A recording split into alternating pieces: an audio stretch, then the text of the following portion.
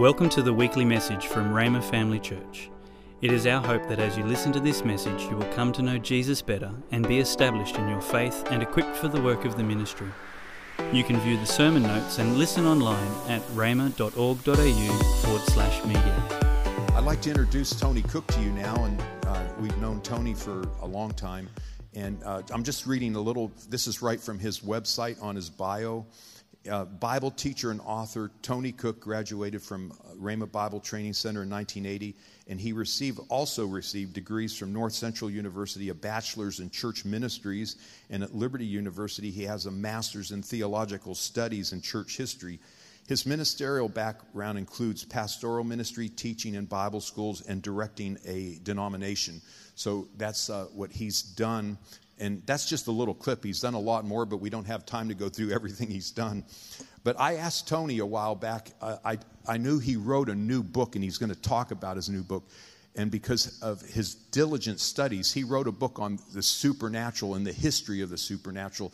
It's about that thick. He'll let you know where you can get it and everything.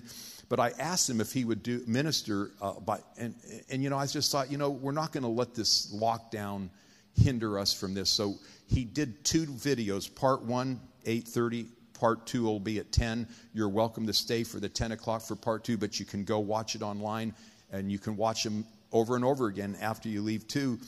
But two-part on the supernatural. He's going to get into even his personal testimony. I've already watched him. I was so blessed, and I get to watch him again. And he's going to talk about some things that are really relevant and important concerning the supernatural. So with that said, you guys turn it over to our production team.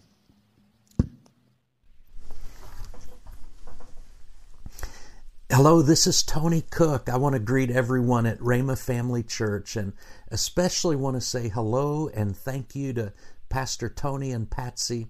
For you as the church, I have had the privilege of knowing them since probably the fairly early 80s.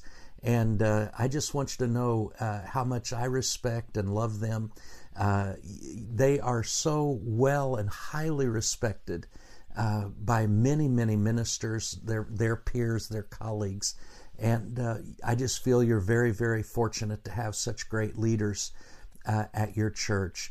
My name is Tony Cook, and I had the privilege of being on staff with both Pastor Tony and Patsy for several years. I spent 18 and a half years on staff at the Bible College there, and since 2002, my wife and I have been traveling full-time. We've had the privilege of preaching in 31 nations and 47 states here in the United States. But today, I am so thrilled to be with you, and I spoke with Pastor Tony about the topic, and just so excited. I'm going to be sharing with you really from what we have in a book called Miracles and the Supernatural Throughout Church History. And this is a book I wrote just a few years ago. I've had the privilege to write about a dozen books, and I want to talk to you about the supernatural elements of Christianity. And I share this from my kind of personal background. I was not raised in what you call a Pentecostal or charismatic or spirit-filled type of church. I was raised in what I would call a traditional, ritualistic, mainline type of denomination. And I'll be honest with you, for the first 18 years of my life, I was a pretty nominal Christian. I had been invited as about a 14-year-old to go to another youth retreat at another church that really emphasized more having a personal relationship with God. And I had an experience there. I heard the gospel preached, how that, God loved me, and yet He wanted to have a relationship with me, and that I needed to be born again. I needed to be forgiven. And not just in my other background, and I don't want to sound critical, but in my other background, it was really just a matter of try to be a good person, of course, you believe in God. But I always just had the idea that, if you are a good church member and you keep the rituals and you say the right things, in the different creeds and all that type of thing, that you just try to be a good person, and hopefully you're good enough to go to heaven when you die. And so when I went to this other church and, was really confronted with the idea of, you're not going to be good enough to go to heaven. You need to be forgiven. The Bible says we've all sinned, we've all come short of the glory of God. And so I embraced that and accepted that and went forward to the front of the church or the chapel where we were having that meeting and prayed and asked Jesus Christ to come into my life. And I believe at that point that He did. But as I was going into what we call high school, secondary school, I don't know what you call it there, I really didn't have much beyond kind of an intellectual. That's kind of what I was raised with, was that Christianity was kind of a set of intellectual propositions that you accept, and there was really never a lot of delineation about what you just believe in your head versus what you believe in your heart. There was never really much emphasis at all put on experience. And I want to be very clear. I don't think that anything should be foundational relative to experience. I think what is foundational in our life, spiritually speaking, is the reality of who God is and the Bible. And yet my experience up until later, I'll get into that, it was really an intellectual acknowledgement of certain beliefs, but it was not something that was really transformative in my life. It wasn't really deeply impacting in my life. So Christianity, for the first really 18 years of my life, even though I had that one experience when I was 14, was pretty much intellectual, traditional, ritual, kind of ethical, moral. All those things are good, and all those things can be a part of the overall package. But there was still something that was profoundly missing in my life. Right after I graduated at the age of 18 from, again, what I call high school or secondary school, a friend invited me to a meeting. And I kind of did everything I could to not go to that meeting. And I ended up just kind of going because he ended up just, kind of continued to ask me again and again. And what I experienced that night was going to totally change my life. Now, that was when I was 18 years of age. Today, I'm 62 years of age. And so that's 42 years ago, I guess. Forgive me, I'm not good at math. Or 44 years ago, I guess. So anyway, I went with this meeting to my friend. And this was totally different than the formal, ritualistic type of church service that I was familiar with, was raised in, where everything was hyper predictable. To make a long story short, in this meeting, I saw people, they were doing things that I had never seen in my church. People, for one thing, people seemed happy. People seemed to be emotionally engaged. And I don't mean they were hyper emotional, but their heart was engaged in what they were doing. And they were doing something I'd not seen in my church. They were lifting their hands in praise and worship to heaven. Worship, and it seemed so personal and sincere and meaningful to them. And I really found that refreshing because in my experience, it was just kind of going through the motions and just singing whatever was on the pages, but it didn't necessarily connect at the heart level. And this is very meaningful. So again, the gentleman who was leading that meeting asked at a certain point, he said, I want everyone in this auditorium who has pain in their back to stand up. And so I had pain in my back. I was just young, 18 years of age, but I was a competitive tennis player when I was young and had injured my back, the lower right back, lower part of my back. And it didn't keep me from playing tennis. It didn't keep me from doing anything. It was just painful. It was kind of a nagging, persistent type of pain. And especially when I moved a certain way, I would have real intense pain shoot down the back side of my right leg. And so it wasn't debilitating, but it made life not as fun as it could have been. And so he said, everybody with pain in your back, stand up. I stood up. He walked out through the auditorium. And just so the date was June the 9th, 1977. And I'll never forget that night. And he came to me and he said, young man, I want you to come forward.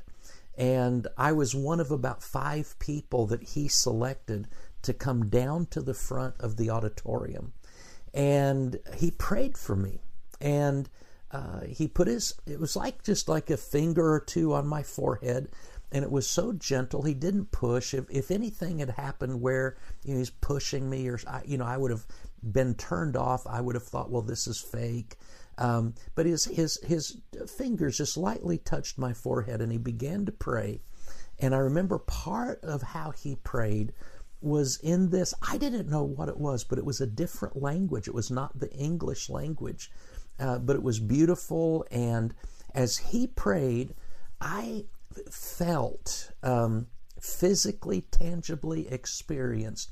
It was like a gentle, warm, wonderful electricity. Now, I've been shocked before, and when electricity comes, it's not pleasant, it's painful. But this was like electricity, but instead of it being painful, it was very pleasant, and it just went all through my body.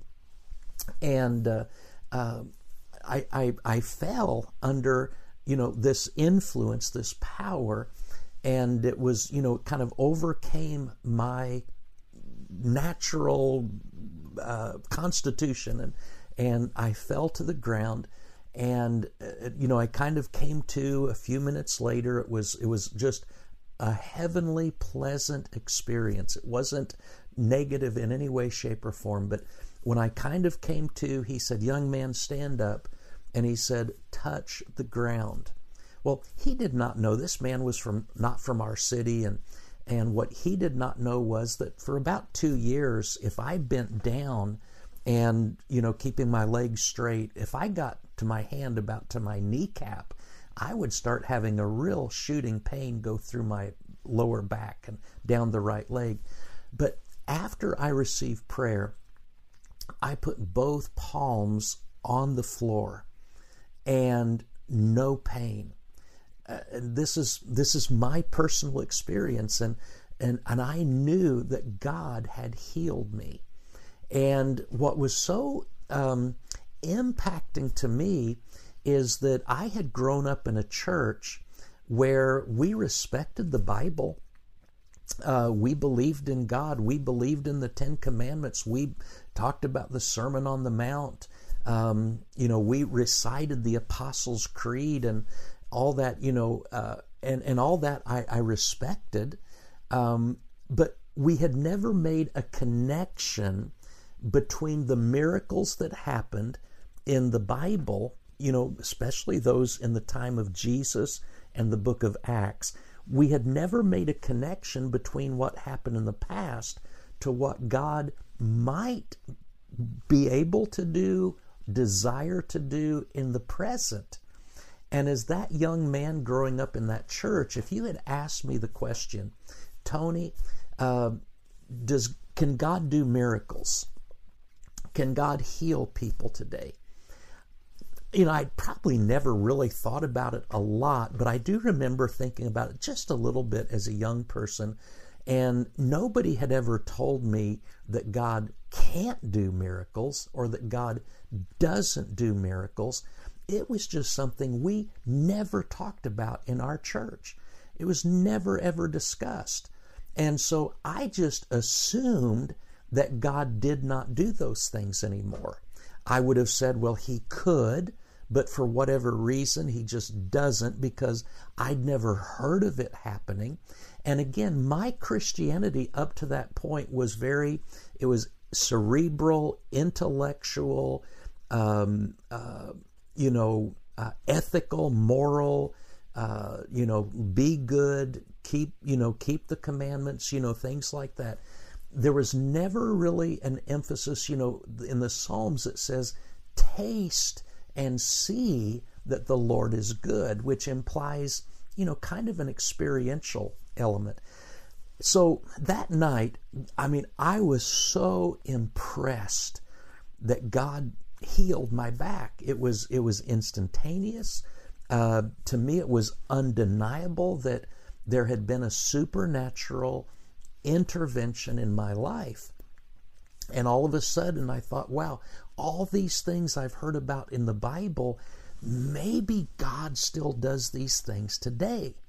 And so my friend took me to his house afterwards. He was just a year older than me, and he had his girlfriend, later became his wife, and his mother, was there as well.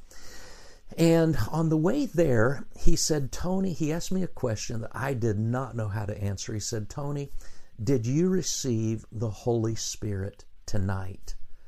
And, I just said, well, I don't know what that means. I said, in my church, we talk about the Holy Spirit every week. When we recite the Apostles' Creed, one of the statements we say is, and I believe in the Holy Ghost.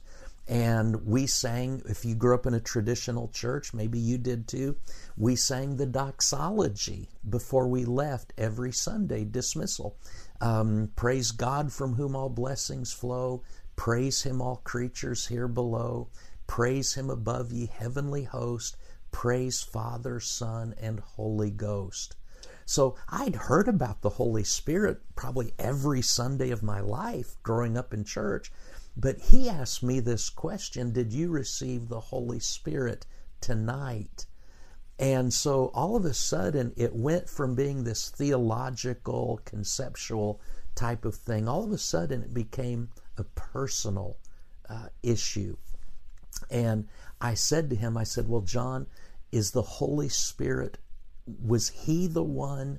Was that Him? Was that His power that I tangibly felt in my body? Was He the one that was healing me tonight? And he basically said, yes, that was the Holy Spirit. And I said, well, if there's more to Him than I've ever had in my life, I want Him.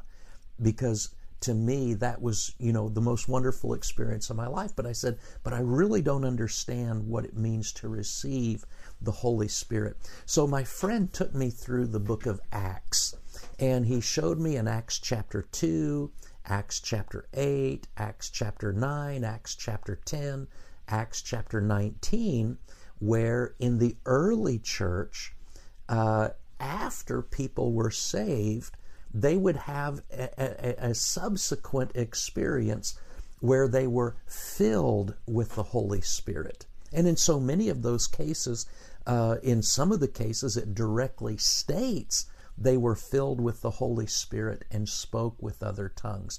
In other cases, it may not state it exactly, but it's implied, because we know, for example, with Paul in Acts chapter 9, that he had hands laid on him so that he would receive the Holy Spirit. But later, Paul said, I thank my God I speak with tongues more than you all. So whether it directly states it in the book of Acts, or whether it's implied by putting other pieces of the puzzle together, we pretty clearly understand that speaking in tongues was pretty closely connected with this idea of being filled with the Holy Spirit. And we're not saying that Christians don't have the Holy Spirit within them when they believe on the Lord Jesus Christ, because if it weren't for the Holy Spirit, we couldn't even be born again. So I believe that and I believe the Bible teaches this, that every believer has the Spirit within. But what I was being introduced to that night was the Holy Spirit coming upon and especially imparting power. So that was kind of my experience. That was something that happened to me when I was 18 years of age, and it just revolutionized my life. All of a sudden, the Bible began to make sense. I'd tried to read the Bible a little bit, and I didn't put tons of effort into it, but all of a sudden I opened the Bible that very night, and it was like, who changed all these words? These are meaningful now. These are giving me life. These are, providing insight and understanding. And it was just like the Bible became alive from that night forward. I was just sharing my experience. And so that began for me in 1977, a journey that has carried me until this time. And ended up going to Bible school, ended up, stepping into ministry. And so I want to address to you tonight, or this morning, what time of day you're listening, I want to talk with you about the idea of the miracles and the gifts of God, the gifts of the Holy Spirit that are described in 1 Corinthians chapter 12 and throughout the book of Acts. Do these gifts of the Spirit, did they stop in church history, or have they continued? Obviously, I'm telling you that I've experienced them in this modern era, so obviously I believe these things still continue. But what does history state? What does the Bible communicate about these things? And I want you to, if you have your Bibles, I want you to look in Mark chapter 16, because this is what we're going to read to you right now is part of what we call the Great Commission. And Jesus told his disciples in Mark chapter 16, verse 15, he said to them, "Go into all the world and preach the gospel to every creature." Nothing should be more precious to us than the gospel of the Lord Jesus Christ. The word gospel means good news. And what is the good news? What is the message? And it's in essence this: we were lost in sin. The Bible says everybody has sinned and come short of the glory of God. But because God loved us so much, he sent his Son, the Lord Jesus Christ, to this earth. And Jesus lived a sinless life, and he ultimately went to the cross as a criminal. Even though he was sinless, he went to the cross as our substitute. He was treated like a criminal. He went to the cross as our substitute, and there our sins were placed upon him. He bore the penalty and the punishment that our sins deserved. He shed his blood for the forgiveness of our sin, and he died in our place. And 3 days later, he was raised from the dead, and he had conquered death, hell, and the grave, and he rose victorious, and he's alive forever as the mediator between God and man, the man Christ Jesus. And he said that whoever believes on him will not perish, but will have everlasting life. That was the message that the earliest Christians, the earliest disciples, the apostles, the evangelists, the ones that, went out sharing that message, that was the gospel, that was the good news. And Paul said, Jesus said rather, to go into all the world and preach the gospel to every creature. Jesus said, "He who believes and is baptized will be saved, but he who does not believe will be condemned. And then Jesus made a fascinating statement. He said, and these signs will follow those who believe. In my name, they will cast out demons. They will speak with new tongues. They will take up serpents, and if they drink any deadly thing, it will by no means hurt them. They will lay hands on the sick, and they will recover. So then after the Lord had spoken to them, he was received up into heaven, and he sat down at the right hand of God. And they, meaning his followers, his disciples, they went out and preached everywhere. Notice this, the Lord working with them and confirming the word with signs following. Well, what signs are they? Well, among other things, it's casting out demons and speaking with new tongues and laying hands on the sick for people to be healed and to recover.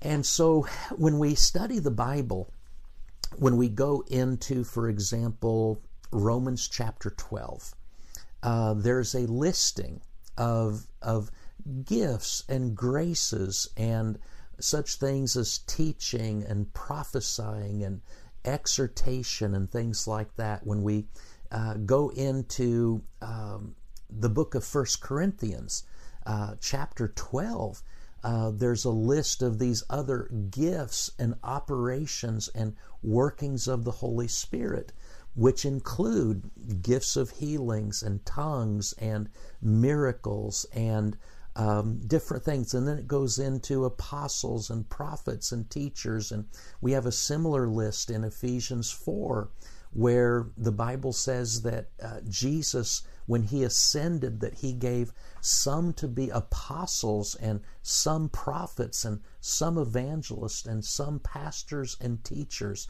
So the church of the early centuries was a church that was supernaturally equipped. They didn't just have mental and intellectual arguments, but you read through the book of Acts, and so many times God demonstrated his mercy and his compassion with supernatural gifts and supernatural demonstrations that arrested the attention of the people and caused them to really look at the message.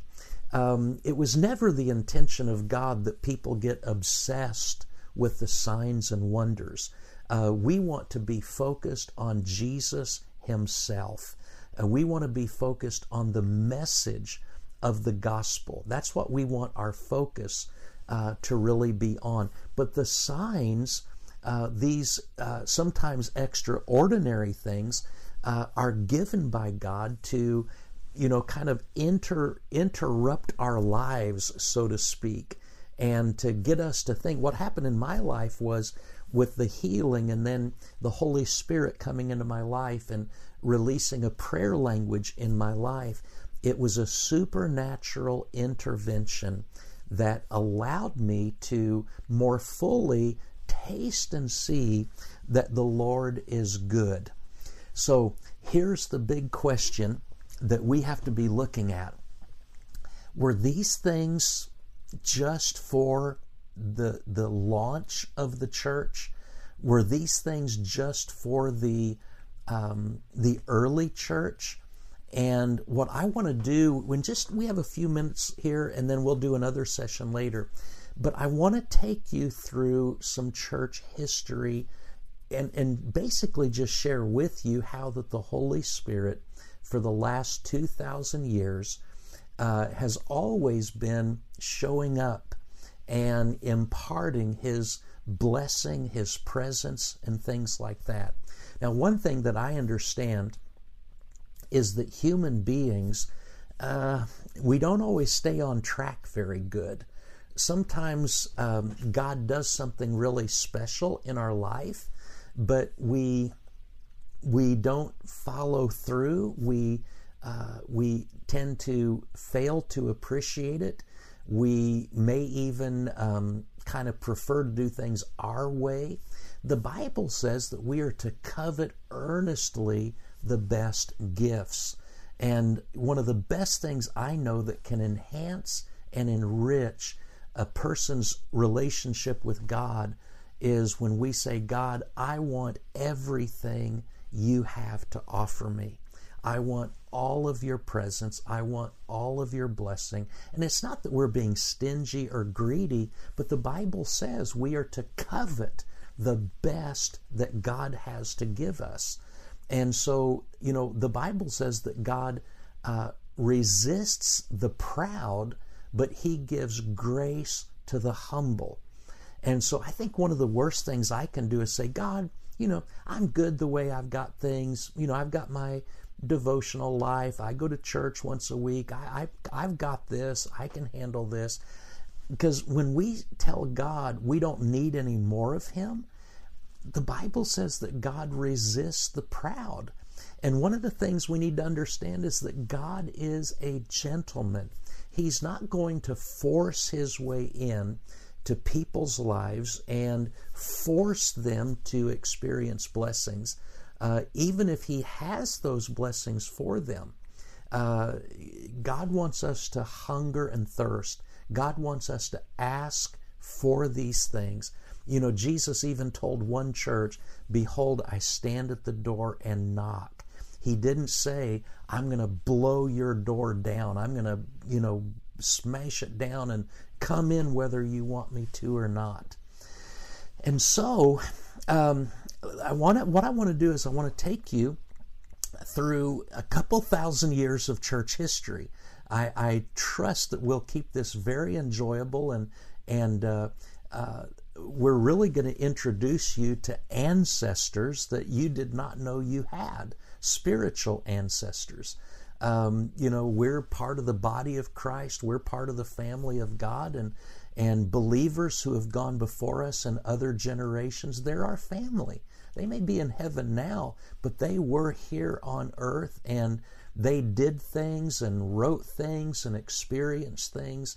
And so I want to introduce you to a whole bunch of your spiritual ancestors and what happened after, because one of the things that's often said is, well, the gifts of the Spirit were here, the miracles and the healings, until the last apostle died. And when the last apostle died, then all these spectacular or all these extraordinary gifts of the Spirit were withdrawn. So God kept teachers and pastors, but He pulled out apostles and prophets, and teaching and helps and all that, they're still good, but miracles and healings, God pulled those out. And I want to look through church history with you. And let me just share real quick before we start getting into these different individuals through church history. I'll be honest with you, I was never really interested in church history because in the early years of my ministry, I've been in ministry for 41 years now. In the early years of my ministry, like so many people, I think, I want to see what God is doing now. I don't care what happened, hundreds of years ago. That's all history. It's gone, probably boring. And I want to know what God's doing right now. But years ago, I was teaching at a missions conference in Istanbul, Turkey. And I didn't even realize how loaded the nation of Turkey was with biblical sites, even many New Testament sites. And so we did this missions conference, and we had an extra day, and one of the missionaries said, why don't we go down to Ephesus? And that sounded so strange to me. Go down to Ephesus? What? You mean like Ephesus in the Bible? And they said, yeah. So anyway, I went down with these missionaries and these ministers and spent a full day in the ruins, among the ruins of ancient Ephesus.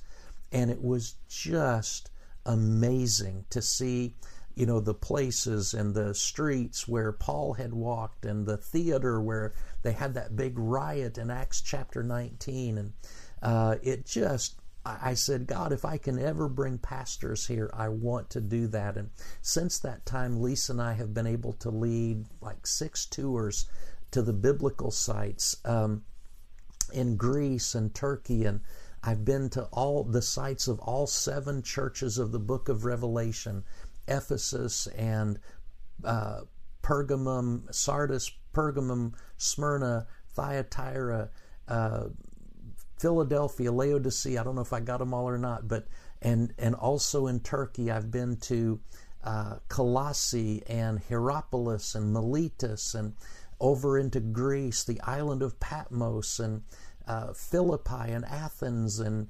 Thessalonica, Berea. I've been on the island of Cyprus and Crete and Malta and Rome and Egypt and Lebanon and all these different places. And when I started visiting all these places, some I've just toured as a tourist, several of them I've preached in, I just started getting into history and started loving history. And then other places, I've been to all the places where Martin Luther was in Germany, and John Calvin in Switzerland, Geneva, Zwingli and Zurich, the places where John Wesley lived and preached in England and things like that.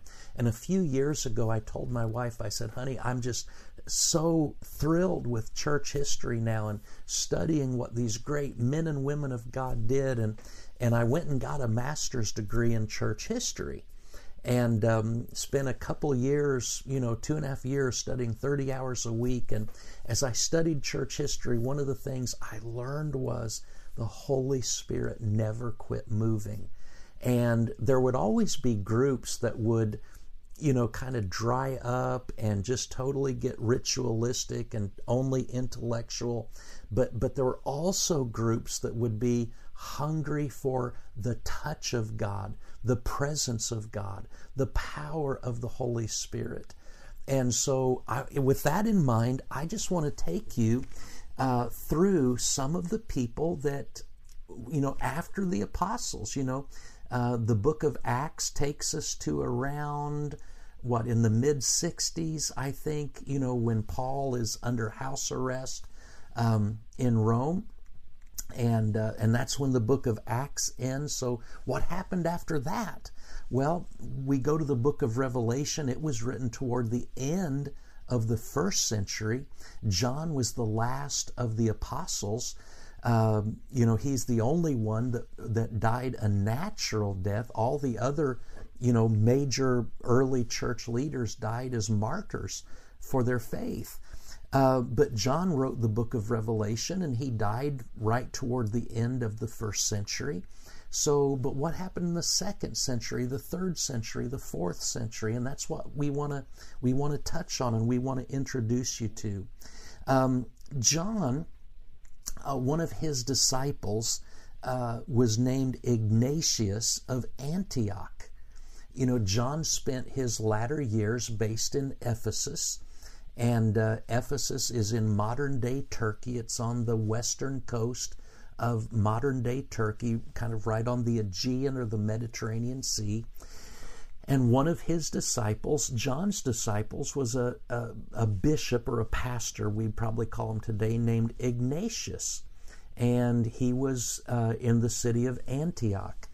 And Ignatius wrote a letter to another one of John's disciples, and this is probably a good 20 years after John had died.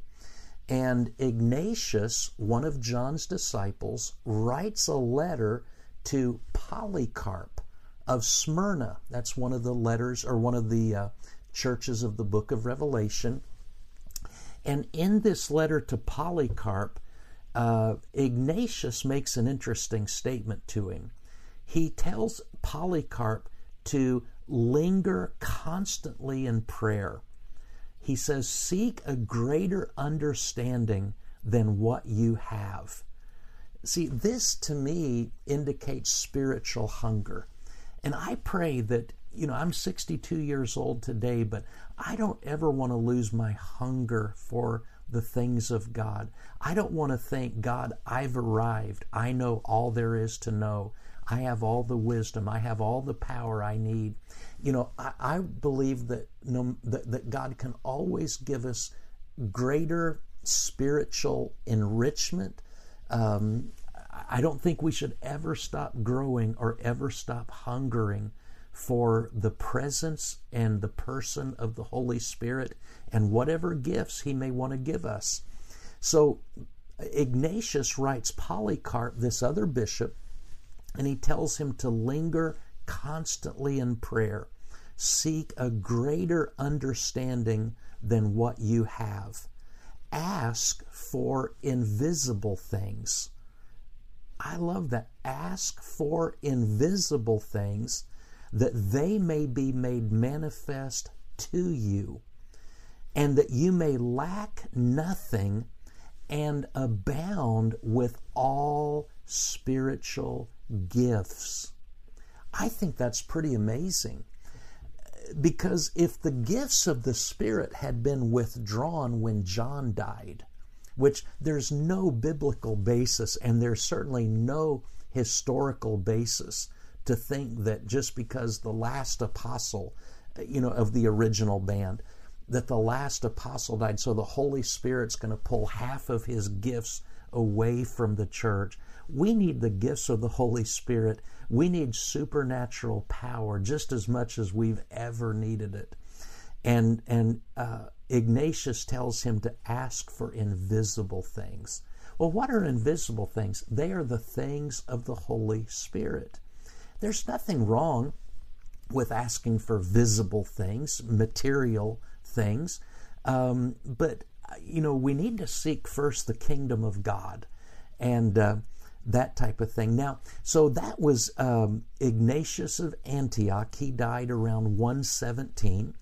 And then Polycarp, the one we just mentioned, who was the pastor of Smyrna, which is about 30 miles north of Ephesus. So these guys, John knew these guys personally. They would have been people that John probably laid hands on them and installed them into their churches.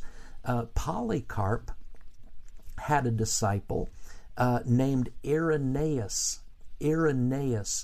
And in France, of course, the Roman Empire was all around the Mediterranean Sea, and these churches would communicate with one another, and they had a vacancy. Apparently the pastor in France, a city called Lyon, had passed away, and they sent word to, probably sent word around to the different churches, if you know somebody that can come and be a pastor here, we could use a new pastor. Well, Polycarp, John's disciple, had a young man that he thought would be perfect for that church.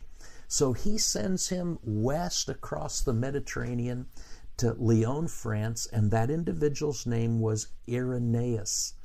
And Irenaeus was born in 125 and died in 202. But we're looking at, did the gifts of the Spirit stop when John died? And here's what Irenaeus wrote. His disciples, meaning Jesus' disciples, receiving grace from Him, perform miracles in His name to promote the welfare of others, according to the gift that each one has received from God. For some truly drive out devils, so that those who have been cleansed from evil spirits frequently both believe in Christ and join themselves to the church. Others have foreknowledge of things to come. Foreknowledge of things to come. We're beginning to get into that kind of prophetic gift there. They see visions and utter prophetic expressions.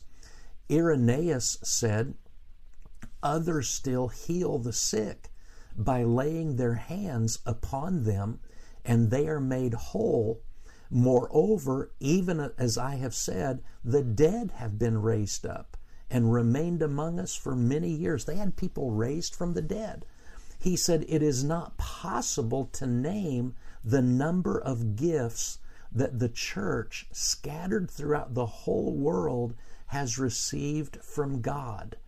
And Irenaeus goes on to say, we also hear of many brethren in the church who possess prophetic gifts and who through the Spirit speak all kinds of languages. They bring to light for the general benefit the hidden things of men and declare the mysteries of God. Now, Irenaeus of Lyon died right at the beginning of the 3rd century. They believe he died around the year 202. So that is a little more than 100 years after the Apostle John died. And you can tell from these writings of Irenaeus that they had pretty much all the gifts of the Spirit still in operation at that point. Healings and prophecies and miracles and tongues and different things. People having foreknowledge of things. But I want to draw our attention to one thing in particular. It said, we also hear of many brethren in the church who possess prophetic gifts and who through the Spirit speak all kinds of languages. Let me just say this about tongues, and then we'll take a break and come back for another session. But when Irenaeus says that these people speak all kinds of languages by the Spirit, meaning it's not languages that people have heard. When you study the Bible, there are basically, and a lot of people don't delineate this, but there are 3 different types of tongues that are really referred to in the Bible.